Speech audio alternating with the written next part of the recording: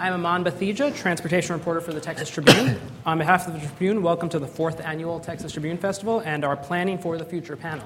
The panel will last 60 minutes, and we'll plan to carve out about 15 minutes at the end for audience Q&A. For those who want to tweet, the hashtag is TribuneFest. There's also a track-specific hashtag, TTFTranspo. We have got a great group of panelists here to talk about what Texas should and shouldn't be doing to tackle transportation and urban planning in a state growing as fast as Texas. To my immediate left is John Barton, Deputy Executive Director of the Texas Department of Transportation, where he oversees all of the agency's operations. Before that, he served as Assistant Executive Director for Engineering Operations. Previously, Barton worked as the Director of Transportation Planning and Development for the Wichita Falls District and as District Engineer for the Beaumont District. Deirdre DeLisi chaired the Texas Transportation Commission from 2008 to 2011. For the better part of a decade, Deirdre has been a policy and political advisor to Governor Rick Perry, including a stint as his chief of staff. She is currently a partner at DeLisi Communications, a public relations, government, and political consulting business. She also serves on the board of directors of Move Texas Forward, a group focused on addressing the state's mobility challenges.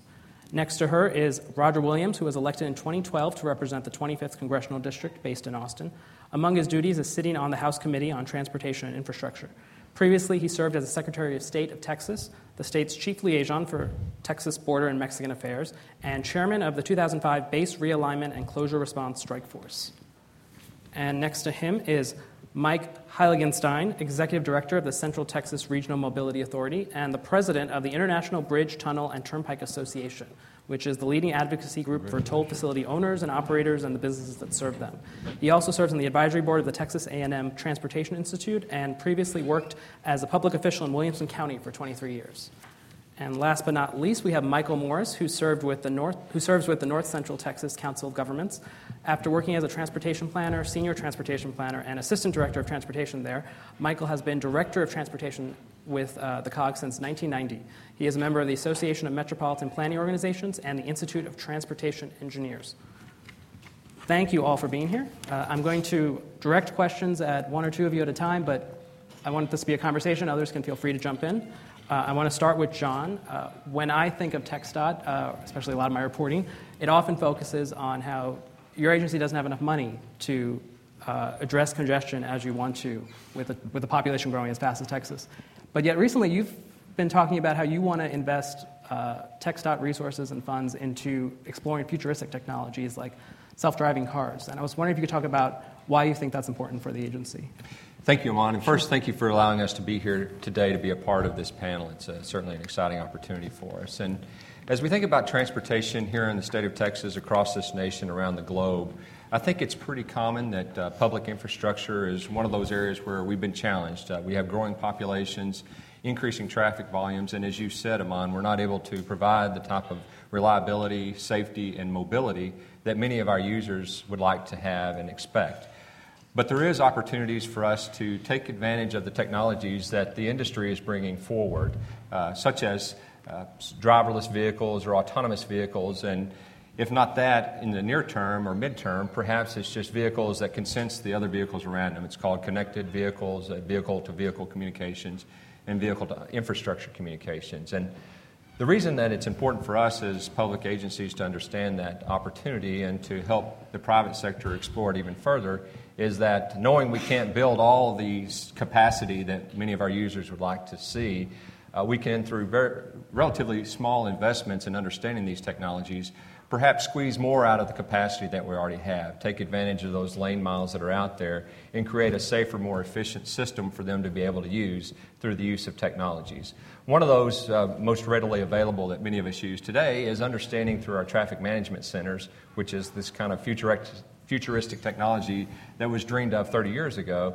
We know before we leave our homes in the morning or perhaps our offices in the afternoon, by dialing into those systems or looking at the media outlets that provide that information, which routes are best for us to take, where congestion may be occurring, perhaps where a work zone is or an accident is occurring, and to take an alternative route around it. So by understanding what these technologies have to offer, we believe that those investments will pay dividends many times over to our users as they get more out of the capacity that we already have today.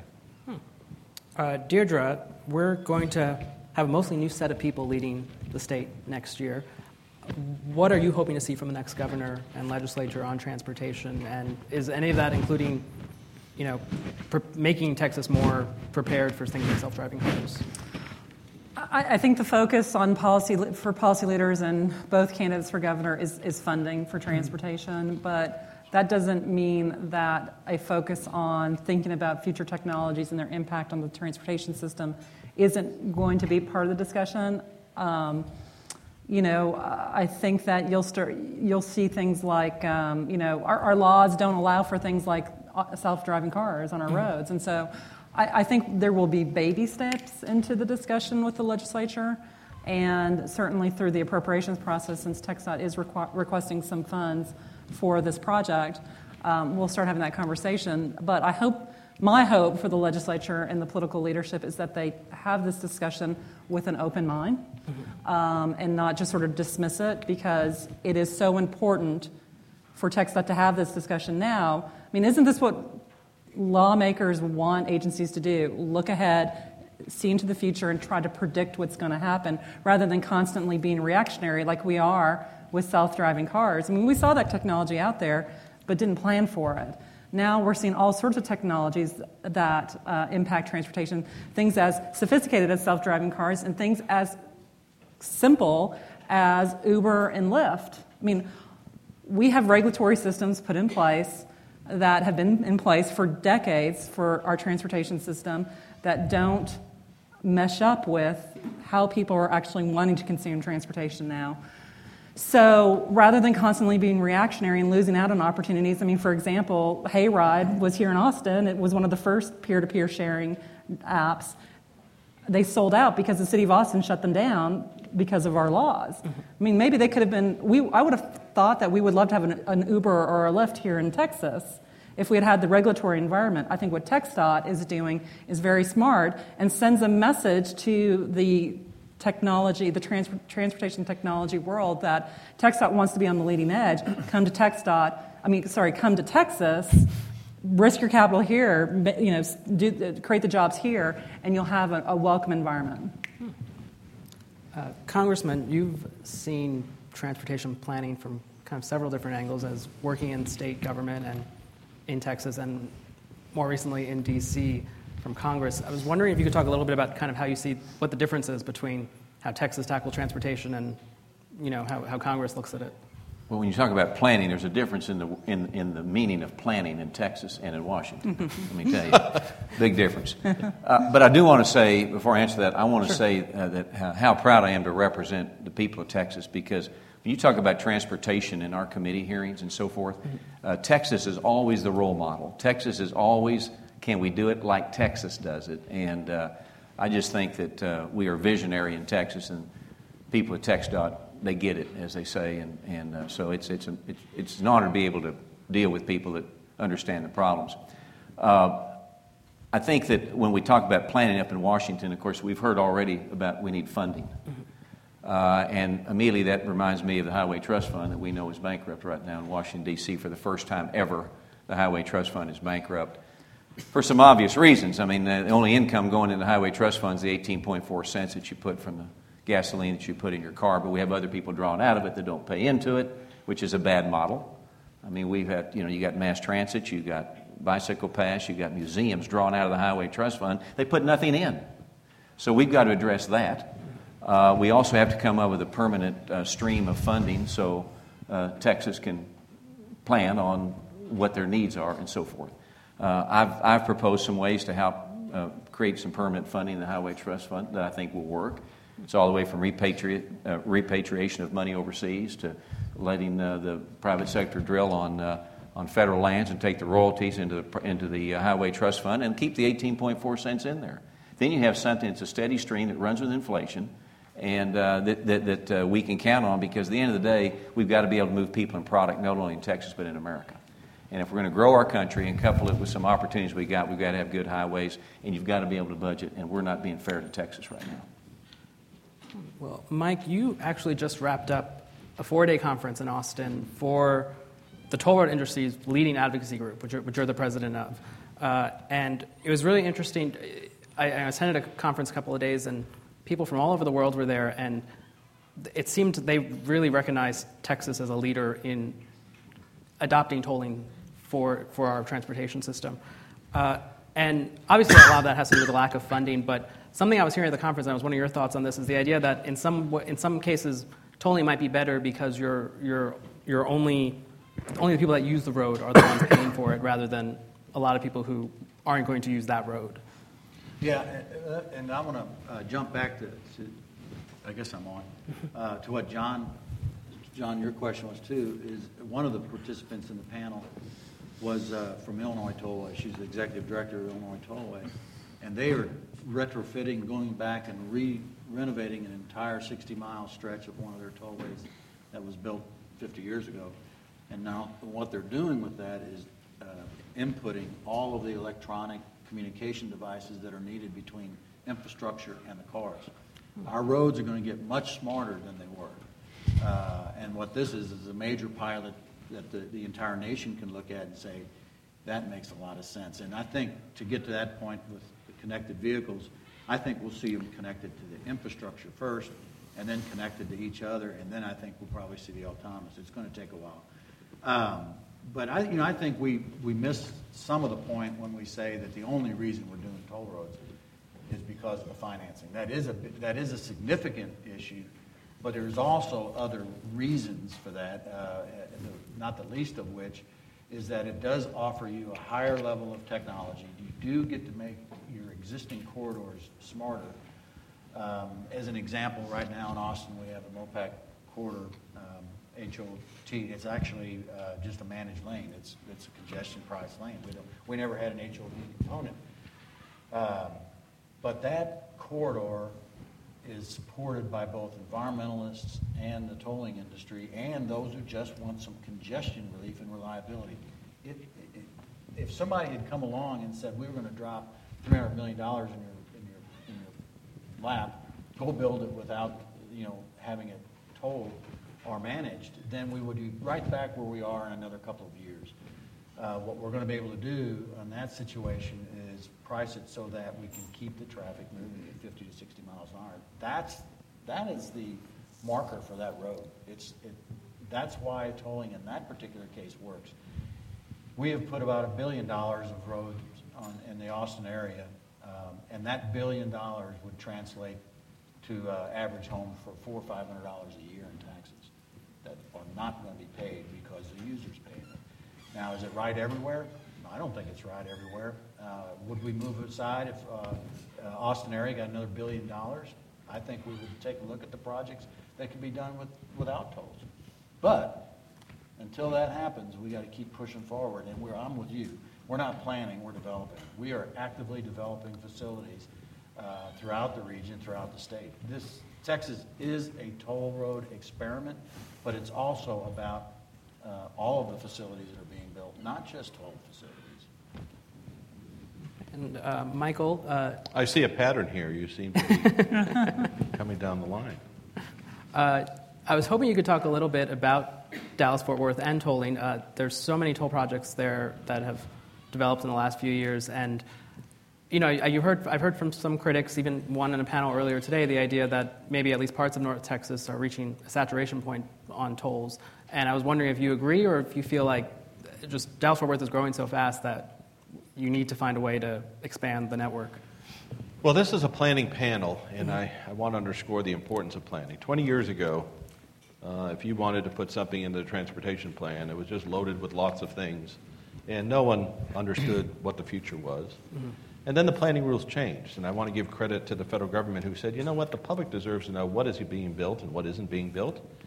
So you have to have a plan that's, quote, financially constrained. Mm-hmm. In Dallas-Fort Worth, we took that very seriously. We said we're going to have an honest conversation with the public. This is how much money the federal government will have. This is how much money the state government will have. We knew we were on the verge of new federal CAFE standards. We knew we were on the verge of huge change in miles per gallon. We forecasted the revenue streams over 20 years. And we said, wow, we got to put everything we can into the maintenance of this infrastructure. The post-World War II bridges are going to be getting older. If we want new capacity, it's probably going to have to be tolled. We had an honest conversation with the citizens of the region and local elected officials, and we said new roadways on new rights-of-way. In our region have been waiting at the time 30 years. Let's build them as toll roads and keep every penny we have for the maintenance of the system. So we said new roadways have to be looked at for their toll capability. If we're widening a freeway, we have to see if an express lane is warranted that could possibly be tolled, and we will not convert any free lanes to toll lanes. That three-legged stool, the last being no conversion from free to toll, is now in state law. So Dallas-Fort Worth, in strong partnership with the Texas Department of Transportation, with tools given to us by the state legislature, we marched off and built projects that were on the books for 40 years that are now open to traffic. And I think we have a true partnership with TxDOT, being able to put express lanes in the middle and have that revenue help pay for the infrastructure forever of those frontage roads and main lanes. The conversation I think we have to have, because people immediately say, we hate toll roads. I don't think we like toll roads. I don't think our elected officials like toll roads, but we do love mobility and we love safety and we want to reduce fatalities and we love economic development and we want jobs to stay in our region and we like quality of life. And the conversation is, what is it about a toll road? I know the emotional appeal, I hate all toll roads. But pull that onion skin just back for a moment. When you go buy a loaf of bread, you choose what bread it is and how much it costs. There isn't a tax on everyone to buy bread, and then people go get bread for free. You pick and choose those particular elements. I think the most significant libertarian argument that could be raised, if you go back to the founding of this country, a lot of things were told. Bridges and ferry connections and small haul transportation of goods movement. So you elect to buy the commodity or you don't. The really cool thing about toll roads is if you don't buy the commodity, you actually benefit because other people are traveling on the toll facilities. If you wish to pay that particular toll, especially if you're on a dynamically priced express lane, in our region you have a guaranteed level of service as a result of that particular item. So you got to catch a plane, see your kid play baseball, not want to pay higher daycare cost. Go ahead and take it. If you don't take it, but you'll actually benefit. The difference, of course, is if you're taxed, you're paying that tax, and some poor family in East Texas may or may not get mobility improvements as a result of that particular tax. Now, I hope the pendulum shifts. I hope we do support the congressman's effort in making sure there is a national government in transportation with strong funding. And I have to be silent on how people should vote in the proposition election in November, but I hope they go and vote their will. And I hope the momentum that Mr. Lisi is bringing to not just the election, but to new legislative change happens. And it's not all about money. I like John's question. I think the expectation from us as transportation planners for our region is you should expect to get 10% more out of technology, 10% out of transit, working with local governments, 10% out of mixed-use developments, walkable communities. Why do we let the horse get out of the barn? And then we chase it down through expensive transportation modes. Why don't we establish partnerships with our local governments and shorten those trips and create mixed-use developments? So I think there's lots of things that can do it. We certainly have lots of them in our region. I think we're proud of our accomplishment, but it's not the only tool we use. It's the one that gets maybe a lot of play. Dallas-Fort Worth has the longest light rail system in the country. A lot of people who don't like toll roads probably don't like transit even more. So lots of tools to do it. We're very proud of the toll facilities and would like to see more balance on land use and some of the other things in our communities. And so is it safe to say that even with all the projects going on in North Texas now, there may be some more toll projects in the future in North Texas? Yeah, I think the policy is if we have a major freeway, we test to see if an express lane is warranted, meaning there's lots of people going a significant distance where you can actually put them on a standalone facility. Sometimes they're warranted, sometimes they're not. We're the ones that stand up and say, gee, at least these 12 facilities will have maintenance money over the next 50 years. I can't honestly tell you all these other facilities will have maintenance money over the next 50 years. But that's our obligation. We're paid at a metropolitan planning organization to stand up, not to the 6.7 million people that live in our region now. Our job, as assigned to us by Congress, is to stand up to the 10.5 million people that'll be in Dallas-Fort Worth in the next 30 years. And our job is to say, not in 2040, what should we have done in 2014? Our job is to do something in 2014 for the people that'll be in this region in 2040. And why? Why is that so important? 80% of the GDP of this country is in the top 40 metropolitan regions of the United States. So Congress knows that if they know the importance of transportation, and they know the importance of metropolitan transportation, and they know if trucks aren't moving and jeans aren't being delivered and milk isn't being delivered, it has horrible implications to all the important quality of life things like jobs and other things that we have. Thank you. And you mentioned light rail, and I wanted to ask any of the panelists that want to jump in on this. I want to talk about public transit. Texas doesn't have the greatest history of being a very popular place with a lot of public transit use. And San Antonio streetcar project just died, and Austin's trying to expand its urban rail. There's a high-speed rail project, being considered from Dallas to Houston. Do you feel the state is doing enough on public transit, or should they be doing more? And I've heard the criticism that the way Texas is spread out, it's just public transit doesn't really is never going to get mass adoption, and just should the state be doing something to try and address that? John? Well, I think it starts with the conversation about local choices. And, as you look at the history of this state and why perhaps public transportation has been less successful than in other parts of the country, I believe, if you dive into the details, it's partly because of the density of population.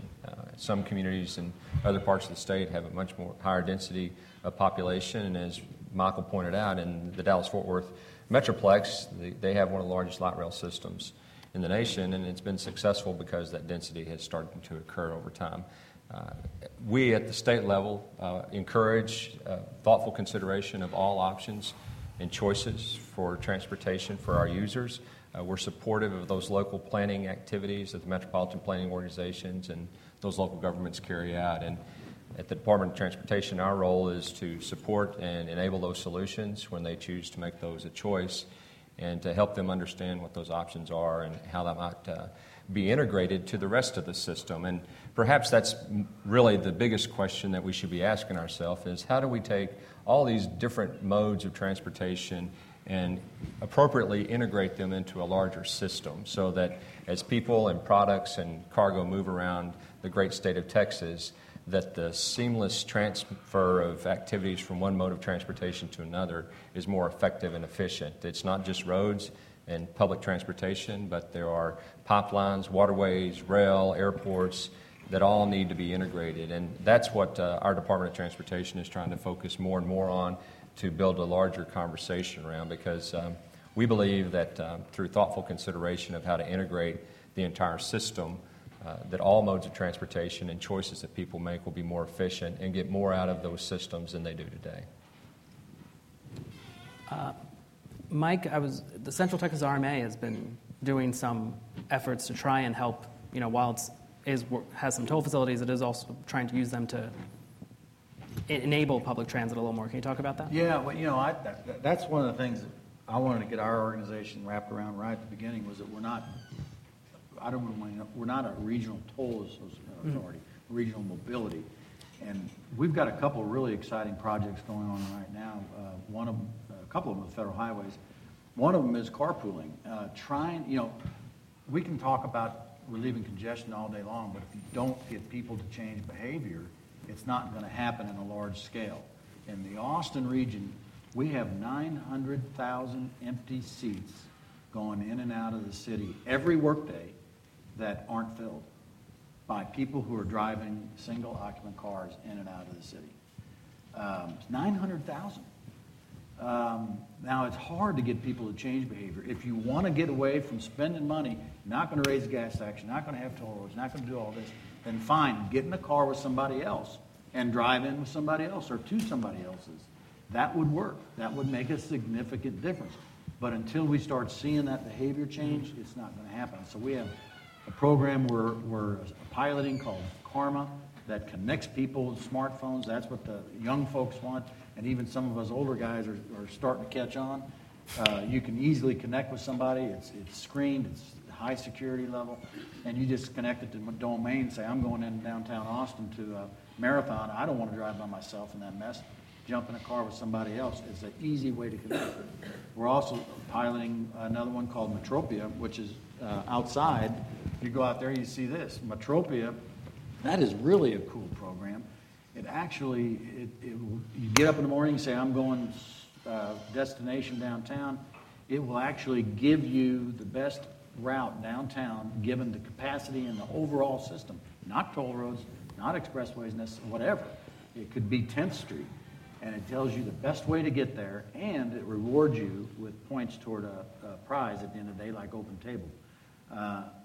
And this, too, is getting a really good response early on. So what we're trying to do, we know we can't build our way out of congestion. That is a fundamental truth in Austin.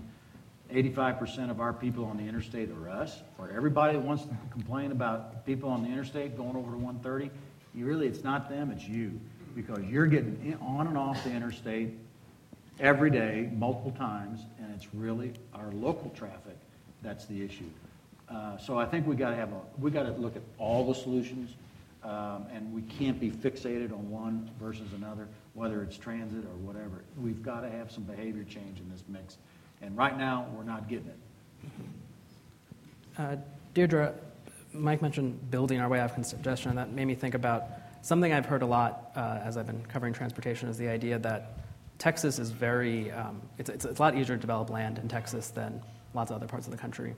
Governor Perry mentions that all the time in terms of Texas versus California. But that also seems to encourage people moving further away from their jobs and sprawl, and that does add to traffic. And do you feel the state or even local communities should be doing anything to combat that, or because it seems like that could just keep getting worse and worse? I mean, I think those are discussions that are appropriately held at the local level, not the state level. I mean, the way we encourage planning is a grassroots-driven process. And any time that there has been a perception that the state has reversed that and tried to do it the other way around, it's been not well received. So those are definitely discussions that happen that do and should happen at the local level, and they happen every day across the state. And I think the nature of those conversations are different in Austin than they are in the Metroplex, which is not surprising. But yeah. I mean, I think you see a lot of people who want these mixed-use developments. It's what they love.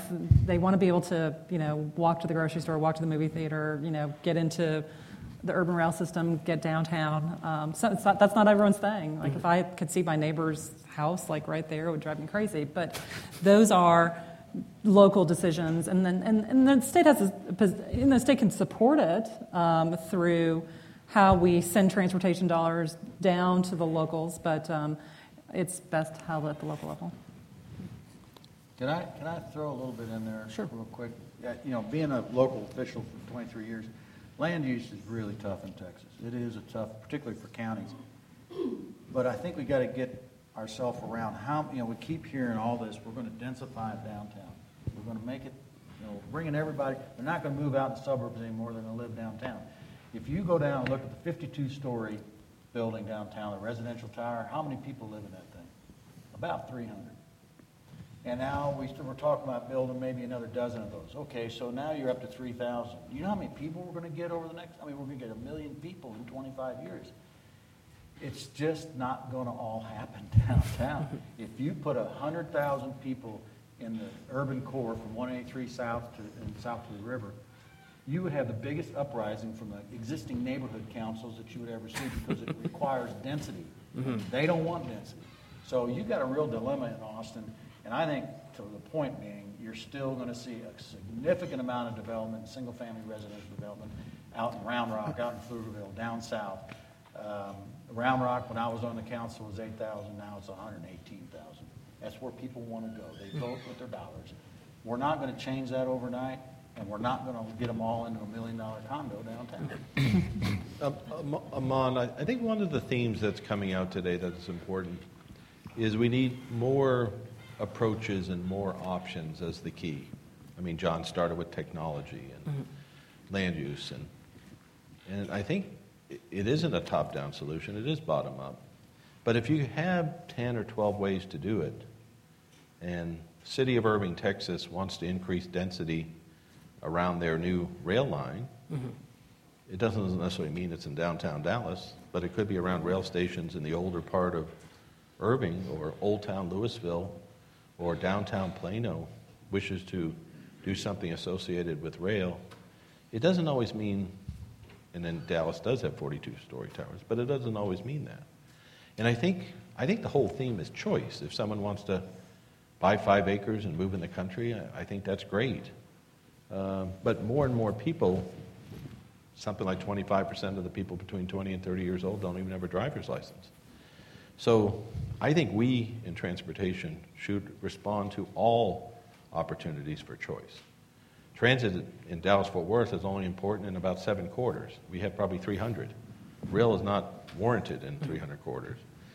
There are cities who are doing a great job, say, in land use or mixed-use development or the role of bicycle pedestrian or whatever. But bicycle pedestrian isn't for every corridor. It might be 7 key corridors. So I think planning, the art of planning and the technology and all of us having to do more with less is to find the right thing that's effective in the right situation. That we shouldn't be religious zealots for each thing and try to apply it everywhere. We should be the ones that help nurture the right choice in the right situation. I believe if you take those 10 and implement them at the local level, you will have the ability of adding quality of life to your community. I think it's happening all over Texas. That's why I think so many people are coming to Texas. But transit isn't the right answer everywhere. It certainly is the right answer somewhere. And I think every tool is the right answer somewhere. And don't try to prescribe top-down what is the right planning approach, but nurture that bottom-up. Then you'll have Ubers will integrate into the marketplace. And your carpool matching program will meet in the... And I hope to someday work with John and have driverless vehicles. Don't want to scare you, but I think the first driverless vehicles will not be cars, but will be trucks. But why can't we move trucks through our metropolitan regions at 3:30 in the morning and move them then and not during the peak period, and take technology of driverless truck vehicles with huge excess capacity between 2 and 4 o'clock in the morning and just move goods at night and do it maybe with technology. So you're doing demand management, you're doing technology at the same time. That, I think, is the future of where we're heading in transportation.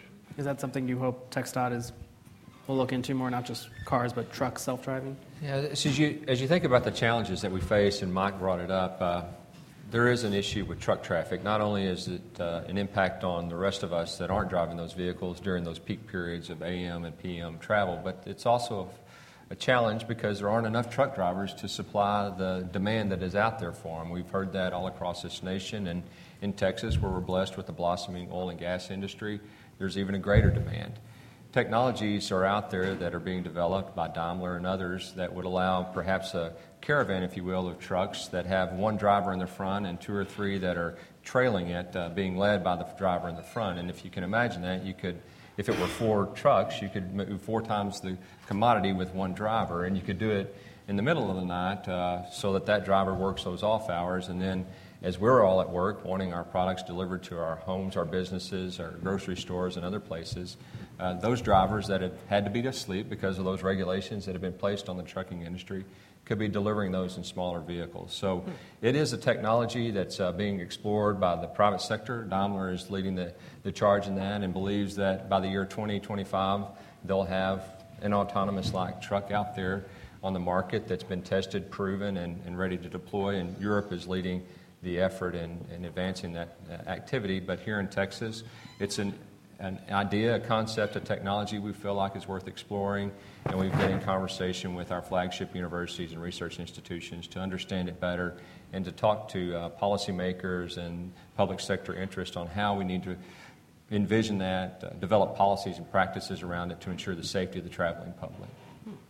Congressman, beyond funding issues, is there anything you feel that the federal government should be doing to facilitate, transportation progress in terms of self-driving cars or any other kind of innovations? Well, I'm in the car business. I don't know about these self-driving cars. But aside from that, I think one of the big problems that as the federal government, what we give to everybody here on this panel and TxDOT and so forth, is we don't even have a highway bill out.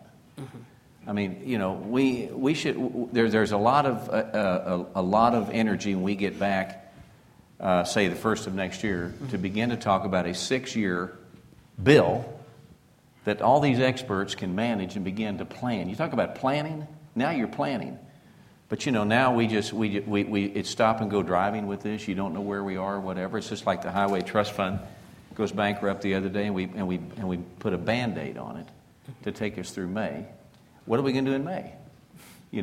So what I think we can do as a federal government is to begin to operate the government like a business, and our committee like a business. Now, I will tell you, one of the great things about being in our Transportation Infrastructure Committee is it truly is a bipartisan committee. Now, that's hard for people to believe. We have something that's bipartisan up there, but it is. And to every person, Democrat and Republican, we all agree that the highways need repair. We need to come up with a bill that lasts about 6 years. We need to find a way to pay for this stuff. And the bridges are falling down. We all agree to this. So we're able to pass some things, but then it gets to the fact, how do we pay for it? And much like what we're hearing today on new roads, whether we toll or not. So I think from a federal standpoint, the message that I would give everybody here is that we need to begin to act like business people. We need to have a stream of funding for the Highway Trust Fund that I talked about earlier. We need to have a 6-year highway bill that people can plan on what their needs are, and basically take care of our customer, which is the states and the people that drive on these roads, with the idea, if you couple that with creating a tax situation, much like what we have in Texas, in America, to bring more jobs, more people to run our roads, then you've got something happening. But right now, you just don't know from one day to the next where we are. We've got to fix that. I'm one guy, but I'm a business guy, and that's really a big charge that I have, is to get back and let's get some true planning. Let's plan like the states plan. If we do that, we'll be in pretty good shape. Just to add, Congressman Williams, there were some people handing Band-Aids out earlier. I want to give you that one because you're right. We don't need another Band-Aid solution to our transportation I thought we said funding no challenges. props. But your points are spot on that, for Michael Morris and his colleagues at the Metropolitan Planning Organizations to do their jobs correctly, for the State Departments of Transportation to address the needs that our public has, we have to have an understanding of what the future holds for us in terms of funding. And I know that earlier panels talked about that, but having these short-term solutions doesn't allow us to have thoughtful consideration about those long-term needs and how we can address them. And so having a 6-year bill or a permanent type of understanding of what could be expected is critical to the future of this state, and we appreciate your leadership in trying to advance that conversation. Well, I'm going to open it up to the audience in just a couple of minutes. If anyone has any questions, you can line up at the mics over here and here. But before we do, Michael, I was hoping to talk to you a little bit about this fascinating debate that's popped up in Dallas recently. This group has... All our debates in Dallas are fascinating. Well, applying to what we've been talking to, this group a group of activists has launched this campaign to tear down a 1.4-mile elevated freeway, I-35. And they argue that this freeway is kind of hampering the neighborhood's development. If they were to tear it down, it would revitalize the neighborhood, make it more pedestrian-friendly, promote affordable housing, and they even talk about the idea of uniting the city better, that they feel like they're putting a lot on this roadway as, how it's hurting the city in their mind. And I know you've come out against tearing it down, and I was hoping you could just talk about that debate and your thoughts on it. Well, I'm sure glad I came today. There's your Band-Aid, Michael. We should pass that around. I very much appreciate the interest and the power and the zeal. Because as I said earlier, I think one of the tools we need to have is to have local government create greater opportunities for the land use part. And if you fix the land use part a little better, have it be density or whatever, just not 10 mile by 10 mile square homogeneous residential, where if you need a Band-Aid, you have to get in your car and go get it. So that part is important. A mile and a half from there, working closely with TxDOT, we are taking down a freeway, SM Wright. It was a freeway that maybe should not have been built in this particular neighborhood. And it's a freeway that literally has almost a 90-degree turn to it. And when I say it's not uncommon for trucks to turn over, a fuel truck turned over there a few years ago while we were planning on taking down the freeway. And TxDOT's been a great partner in getting this updated. And of course, we're updating it for not just safety purposes, but land use purposes. So, working with the state, the RTC and TxDOT is extending the roadway over to Interstate 45. It's only 4,000 feet, and then once that connection's made, this overhead section comes down. So, here we are also trying to do a very similar thing. The point is, and this gets at, I love pro-neighborhood. I also love pro-region, back to gross domestic product and things. I happen to be the region guy, so I like neighborhood and region. I think we should focus on neighborhood, region, and at the same time work on international logistics patterns that create jobs, working with Congress. I think you can do that. In this particular case, I think it's a pro-neighborhood position. I don't think it's a very pro-regional position. And it is an interstate highway, and it isn't a very pro-NAFTA trade international goods movement position. So what we've offered is, why don't we, since it's an overhead section, why don't we work with you and do something like we did on Central Expressway, or what we're doing on LBJ, or what TxDOT is going to try to do on I-30 at Fair Park, and see if we can lower the freeway and then create the ability of development to cross, similar to the benefits you have with the pedestrian cap over Woodall-Rogers, if people are familiar with that. But the answer seems to be not necessarily the win-win I'm seeking and the RTC seeking, and by the way, everyone above my pay grade is seeking, is the ability of potentially lowering the main lanes to creating this benefit of economic development and transportation. But it seems to be the benefit of economic development and neighborhood at the expense of those others. So unfortunately, we seek a win-win, and so far we don't need it. Our facility was 70 or 80,000, and we're moving them over to an interstate highway that had excess capacity. This volume is 200,000 cars a day, and I have a PE license and an MPO responsibility, and some of the safety implications of not letting 200,000 people travel between the region is something that I think has unintended consequences. So it's unfortunate. It's gotten personal and pretty emotional and plays out regularly in the media, but the local elected officials and the state elected officials and the congressional officials and the state is going to go in and repair that bridge, and we have the support of the city and the mayor and the council, and we are pro-neighborhood, but we don't think in this case it's the right mix of tearing down a freeway that's carrying 200,000 cars a day. John, you said, so TxDOT's working on repairing that freeway?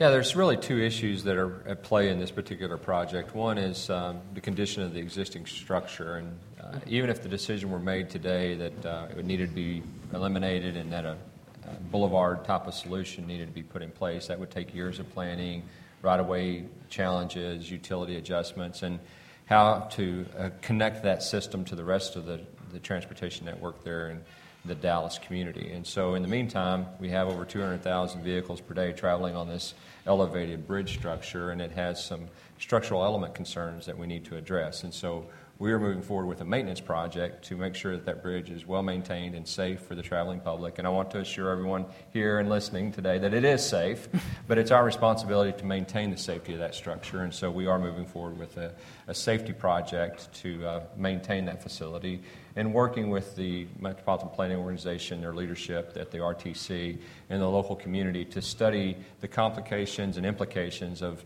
the alternatives that have been suggested, to see if we can put all the ideas on the table, fully understand how they would impact the rest of the system, what their costs and impacts to the community could be, get the public's input on those, so at the end of the day, we can understand what that community wants, what it will cost, how it can be interconnected to the rest of the system, and make a well-informed decision rather than one that's based only on an idea, a concept, or emotion that really hadn't been fully vetted. Okay. I have a couple more questions I could ask. I want to check if anyone in the audience has any questions. We have microphones here and here. I would like someone from the audience that asks a question that requires me to hand this Band-Aid to one of the other speakers. I don't want to be the last one holding the Band-Aid. Thank you, Congressman. Band-Aid's loaded with symbolism, I guess. Yes. So my question is, as we talk about sort of the federal dollars that are available through the gas tax and some of the dwindling returns on that gas tax, has there been any consideration of like an Oregon-style vehicle miles travel tax or some additional alternative revenue streams that might be available? Well, I'll answer that. We're looking at a lot of alternatives. The situation you talked about where they have a miles travel gap where people pay more if they drive more is something that is looked at. There is no appetite, I will tell you right now, though, to raise taxes. There's no appetite to raise taxes over the 18.4 cents. So that's why we get back to things like how to fund it, which I am promoting, as I said earlier, royalties on energy on federal lands, repatriation of $2 or $3 trillion that's overseas generated by American companies, bringing that back in seems to have a lot of conversation in it. There's always an issue when you start talking about tracking or where you follow people, etc. Is the gets into what personal rights people have and so forth. So. We've got to come up with the answer, though, and it needs to be pretty quick because we'll be back in the same situation in May. And, we put $15 billion in at the end of September in the Highway Trust Fund out of the general fund. And I think all of you know what the general fund has in it, right? And so we put that money in there to carry us through May. And my experts here, my friends will know better than I, but just in Texas alone, we were if we hadn't done that, we'd have had about $3 billion worth of funding or construction that would have been on hold. And just in my district alone, that goes from Fort Worth through Austin into Hays County, it was sizable millions of dollars, and jobs were at risk and so forth. So look, we got to fix this thing. I personally am not for raising taxes, but I do think there's areas we have to have where things can run with inflation, things can be indexed and so forth. So, but the Oregon model is talked about, yes. If I could tack on a little bit about that, Congressman. The National Renewable Energy Lab in Golden, Colorado employs about 3,000 folks, and they're diligently working on the next generation vehicles and propulsion. And if you look at the maps, if you look at the graphs on internal combustion engine over the next 10, 12 years, it's not just a trend, it's a cliff. I had to drive a Tesla. I mean, I was like amazed at what they can do in acceleration. I didn't get caught, but I did enjoy it. But I think there's a window of opportunity to try and fix things. But the coming cliff for the gas tax is only about, I would say, 8 to 10 years away. Yeah. Well, and let me add to that too. Is what you're saying is, I mean, the cars are going to be required to get 52 miles per gallon, 2025, I think right. It is, and so just think what that's going to do to the 18.4 cents. I mean, just so you got to get away from that and get something that can be indexed, something that runs with inflation and can grow, and that's the dialogue right now. Oh, yes. I can't help but notice that there's no one up here to talk about Houston, which maybe says something about the future of transit in Houston. But I can think of 3 projects that are going on down there that have caught my attention. I was hoping anyone could weigh in on them and what you know about them and think about them. One is rerouting buses to follow routes where population growth has been over the past several decades. Another one is bus rapid transit as an alternative to light rail. And the third is a Grand Parkway Loop Road, which is just a massive loop project. Thank you. Well, I'm going to jump in on 2 quick things. Austin years ago killed any hope really we could have some solution to congestion on Interstate 35 and MOPAC and 360 when they killed the outer loop. The outer loop offered Austin the opportunity to move people around a loop system, and that was taken off the table about 10 or 12 years ago, 15 years ago by design. And we're going to suffer the consequences of that through the history of Austin, because we are now trying to jam everything down these existing corridors. So what that gives us the congestion price, the express lanes, such as MOPAC, where you will put express buses. You don't express a bus by hanging a sign on it that says I'm an express bus. You got to get it in a lane that's actually moving consistently and reliably. MOPAC is going to allow that. The Katy Freeway allows that, and I know you guys are doing that. We allow transit to go at no cost in those express lanes, so that if you're a rider on that toll road, you don't pay a cent other than to the transit agency. I don't want to speak for Houston, but I do want to address your bus element, and John can speak to the Grand Parkway.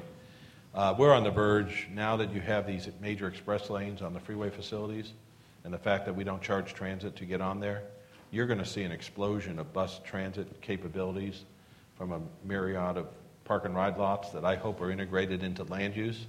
So we're going to build these new, quote, stations that aren't just rail stations, but high-end bus platforms with dedicated express lanes, not buses that are in stop-and-go traffic.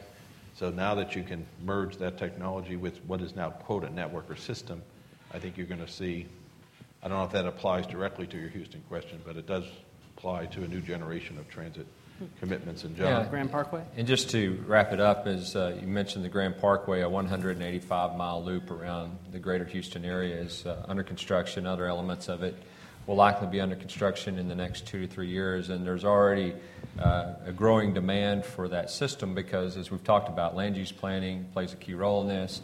The population in Houston is on the path to double in the next 15 to 20 years. And as more and more people move into the greater Houston area, they demand transportation services. And so that particular process of thinking about that, understanding how land use and other activities at the local level are being planned for, the Grand Parkway was envisioned and has actually been envisioned since the 1960s and is now becoming a reality and to fruition. It will be available, obviously, for people that want to pay a toll, but there will also be transit-oriented activities on it with these bus services. And again, that is a local issue that you spoke of in terms of the other 2 transit projects, but I agree with Michael. Through the development of technologies and the understanding that the flexibility that bus-only and bus rapid transit systems provide as they're compared to fixed guideway systems, there's more and more, apparently, more and more appetite for that, and I think it will be a solution to the mobility challenges that we face in some of our parts of our state that will become more acceptable and will tend to grow over time. All right. You and then you. So the idea of mixed land use has come up a lot in this conversation, and I was wondering what exactly the conversation is looking like on the state level in terms of, it's really a municipality decision most of the time, but is there some sort of conversation that's being led on the state level to develop incentives or some sort of reason for municipalities to kind of jump in on this? Because it does affect the volumes on the interstates and all that. Well, let me go first, and then I'll leave it. I hope the state doesn't get involved in it. I'm not trying to be critical. I mean, the state has created home rule cities, home rule. I need my Band-Aid back, Michael. That wasn't very nice. Home rule cities are very close to the people. The people are very close to what's acceptable in their particular community.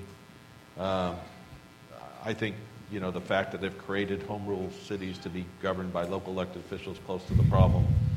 I think those local elected officials are more than ready to see what role land use can play, and I think it's already occurring. The role the private sector has played in taking financial risk to build certain developments, hand in hand with local elected officials, looking at the new generation of land use and redevelopment of some older neighborhoods. I think it's in really good hands. Land use takes time. We were in a slowdown period in the 9 to 13 time frame. Those days are over. You're seeing lots of stuff. I hope the state continues to say this is a local initiative. I don't think we need a financial incentive to do things smarter. But I think we should be held accountable at the local and regional level to not just knock on the door of the congressman and say it's always a money answer. I think we got to demonstrate to Congress that we're using our tools and trying to be smarter and wiser in what we're doing, and they can say, well, in exchange for the innovative things you're doing, we'll do the best we can to find you more dollars. Anyone else want to add anything on land use? Land use is a regional issue. It's not a state, and you can't dictate or overregulate that world. The marketplace, the private sector marketplace, is pretty darn good at figuring out where they need to begin to use land for commercial enterprises and where rooftops are. I don't think there's any rocket science to it. But I do think cities and particularly counties, when you come to water, sewer, streets, drains, the whole utility world, can be smart about where they help direct growth, but at the same time, unless people want to live there, it's not going to happen. I think density is the big issue for me. If Austin wants to do this rail system, which they're proposing on the ballot, then they better figure out if they're going to overlay density along that line. Otherwise, I'm not sure I get it. It needs to have, as Michael said, you need to have density along there. That's a local decision. That can't come from the state. And our last question of the panel. Firstly, I'd like to thank you all for coming and sharing your insight on transportation issues. I'm a freshman here at the University of Texas, and thank you. And as both a millennial who loves nothing more than dictating her entire life from her smartphone, and as a student at an urban campus, I love having access to apps like Lyft and Uber. And so that leads to my question: has there been any research and development in terms of creating an app for ride sharing that's kind of more peer-to-peer? If I'm going to Target to find another student that I'm sure would also like to come with me. And also, once that research and development has been done, how do you plan on promoting it to a generation that's not my age? So we have a new initiative. I think there's one here as well. It's an app. It's under development right now. 2 carpoolers sign up to a particular program. We're trying to maximize 3 park and ride lots in the new TxDOT managed lane corridor between our 2 downtowns, Dallas and Fort Worth. Hey, I want a carpool, meet you at the such and such parking lot. Everyone's pre-screened, pre-certified, security checks. You need a guaranteed ride home because if you carpool and you're sick, we're going back to that transit thing I just talked about. Transit vehicles will leave on the hour. So you have a guaranteed ride home back to your particular car. We as engineers, I hate to use this because we need more marketing help. It's all about system. So you need technology. You need to be able to communicate it. You need a place to safely park your car. You need a guaranteed ride home with regard to it if someone's calling you back to. And you need a dedicated piece of pavement that's going 65 miles an hour both in the car and in the transit vehicle. Too many people have tried things that, quote, weren't full system, and I think you're going to see a lot of applications in that regard shortly. I think technology is and will be a major part of our transportation solution to come. Have you checked out the Karma app yet? No, I haven't. Karma, I love the name, but other than that, Karma does exactly what you're talking about. It's not just for work and commuting to work, it's also for just connecting with somebody. When I was at the university, all I had was a bike. I would have loved to have been able to get to somewhere else. Of course, we didn't have Costco's then. But check out Karma, and you can follow conversations on there, and everybody's pre-screened, and then you share the cost of that trip, and it may cost you $1 or $2 to get from here to Target. So does Karma get around the prohibition that the cities have put on things like Lyft and Uber? It's a good question. We had to work through that with the city and finally convinced them that this was not a Uber Lyft kind of situation. It wasn't competing with the taxis, and we did get that through the city. I mean, so the fact of the matter is, Lyft started just as you talked about. It was on a student campus, and it was students giving ride sharing. So when in my day, when you'd go to the student union and pull off the piece of paper that need a ride. Oh, you're not that old. Yeah, I am. Yeah, I remember that. So that's what Lyft originally was, and it's obviously Lyft and Uber are growing pretty rapidly, but I think as a state we're going to have to address policies. Going back to what John originally talked about, is making sure we don't have regulatory systems in place that prevent the fact that you had to go to the city of Austin and negotiate with them on essentially what is carpooling is crazy to me. It is. We have a regulatory structure that is decades old. That is, oh my God, the cab companies might get mad. Well, it's not how people want to. It's not how you want to consume transportation. So, It's such a painful process to go city by city. I hope, for one, that the state addresses this issue and recognizes that technology in transportation is a good thing. And just to add on, as a public transportation provider, a provider of public transportation services at the state level, those are the types of technologies that make mobility better, more efficient for people. There are other applications. We talked about Uber and Lyft, Karma, the application that Michael's talking about in the Metroplex. There's an app out there called Ride Scout that kind of folds all those together, and they're being developed more and more and more. And it's interesting to think back, as when Deirdre was in college, she pulled a tag off of a piece of paper at a bulletin board. When my parents were in college, they used their thumb, but they didn't use it on a smartphone. They just stood on the side of the road and went like this. And it was still ride sharing. And so our role in place is to understand how the system benefits from that, to work with policymakers to understand how to properly take out regulation or to make sure that there's a security and safety element that's associated with it, and then to share data so that if you are looking at Karma, not only is it where there are people that you may be able to ride share with or to use other modes of transportation with, but what's the quickest, most efficient route to get from where you are to where you want to be, and vice versa at some point, perhaps communicating back to us where things are happening so we can respond more quickly where there's been snow or ice or an accident or congestion levels that are peaking. And so all of these things are things that you and others want to take advantage of. We need to understand how we can help facilitate those and then perhaps start providing that information out to users through multiple media. And there's always a slippery slope of, are you advertising for someone or are you just making information available to others? And that's kind of the role that we're struggling to play right now. And I will just add... I was just going to thank them for their responses, but... Thank you. Well, I will just add that our next panel is on urban mobility, and the panelists include the mayor of Austin and an executive from Uber. So anyone interested in that should stick around. Thank you to my panelists. It's been great.